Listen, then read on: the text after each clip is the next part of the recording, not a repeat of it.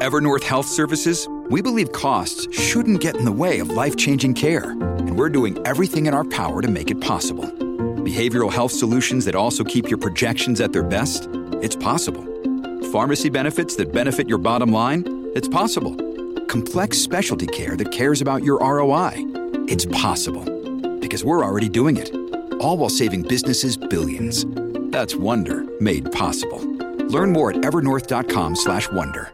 New visas for international students will be slashed by more than one-third this year as the federal government tries to slow a rapid increase in temporary residents that has put immense pressure on Canada's housing system. Immigration Minister Mark Miller announced a temporary cap on new student visas at a 3-day cabinet retreat in Montreal. Miller did say the cap on new student visas will be implemented for this year and next. The numbers of new visas handed out this year will be capped at 364,000. But more than 900,000 foreign students had visas to study in Canada last year alone. To put that in context for you, this year alone, the immigration system is still allowing 485,000 immigrants to come to this country. The 900,000 number that I'm mentioning is on top of that, and that has been the challenge in regards to the amount of temporary foreign workers that have come to this country.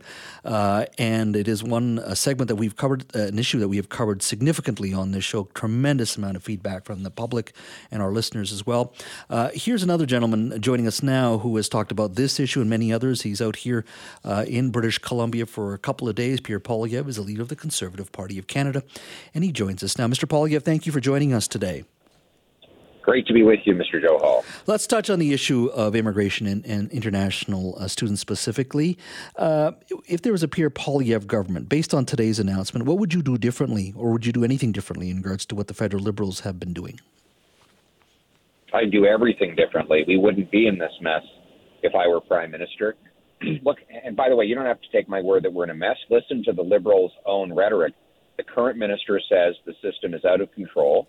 He says that it has allowed tens of thousands of students to get federal student visas to study at what he calls puppy mills that offer fake certificates to bring in people who are ultimately going to be workers that are then often exploited, paid below minimum wage, forced 16 into a basement suite or living under bridges and on streets, and according to the Liberals, causing major housing pressures. But the question is, who was in charge that allowed all of this to happen? Who was in charge that allowed the population to go almost three times as fast as the housing stock? Well, the answer is Justin Trudeau was in charge. We never had this chaos in our immigration system beforehand. We had 150 years of nearly perfect consensus across all parties and all regions in favor of immigration, some of the highest sustained levels of immigration successfully in this country than any country in the world, and until Justin Trudeau came along and through total incompetence caused this mess.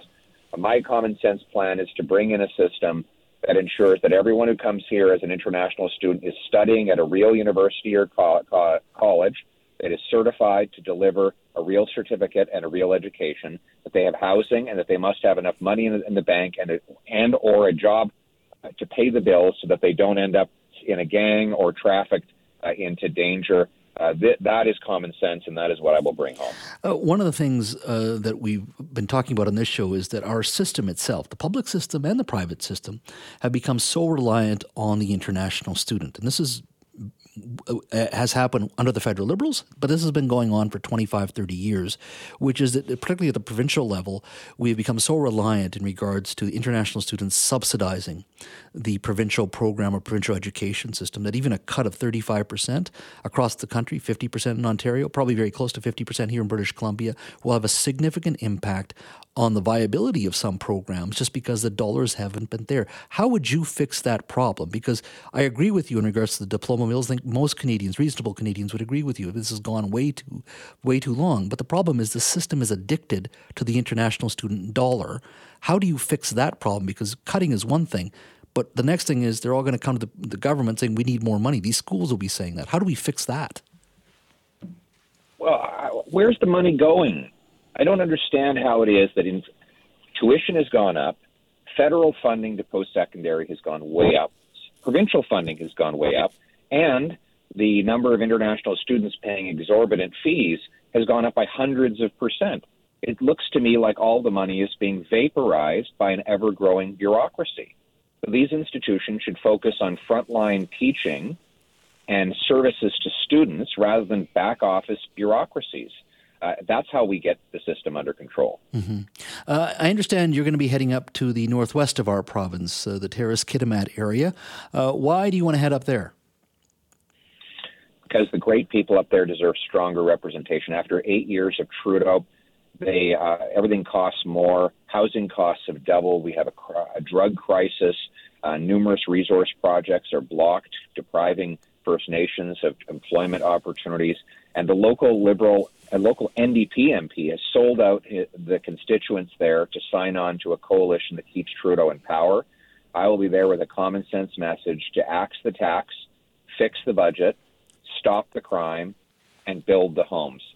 That will be my message up north, and I think it will get a good feedback from the common sense people there. Mr. Poilievre, you've talked about natural resource projects, and I used to work for the LNG industry. There's a big project of their LNG Canada, the largest private sector investment in the history of this country, being built, very close to being done. You have the Coastal Gas Pipeline, you have the TMX pipeline that's also being built. There is obviously a significant need for our resources here in this province and across the world. At the same time, we have to be focused on an energy transition as well. I know how you feel about the carbon tax. I know how you feel about that region and how you feel about building and making sure we support our natural gas and those involved in natural resources.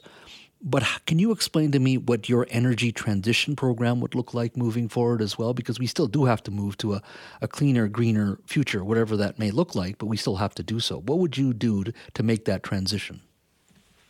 Technology and not taxes. I would green light green projects like small modular nuclear reactors to supply emissions-free baseload electricity that will replace dirty coal fire onto grids in places like Nova Scotia, New Brunswick, Alberta, and Saskatchewan.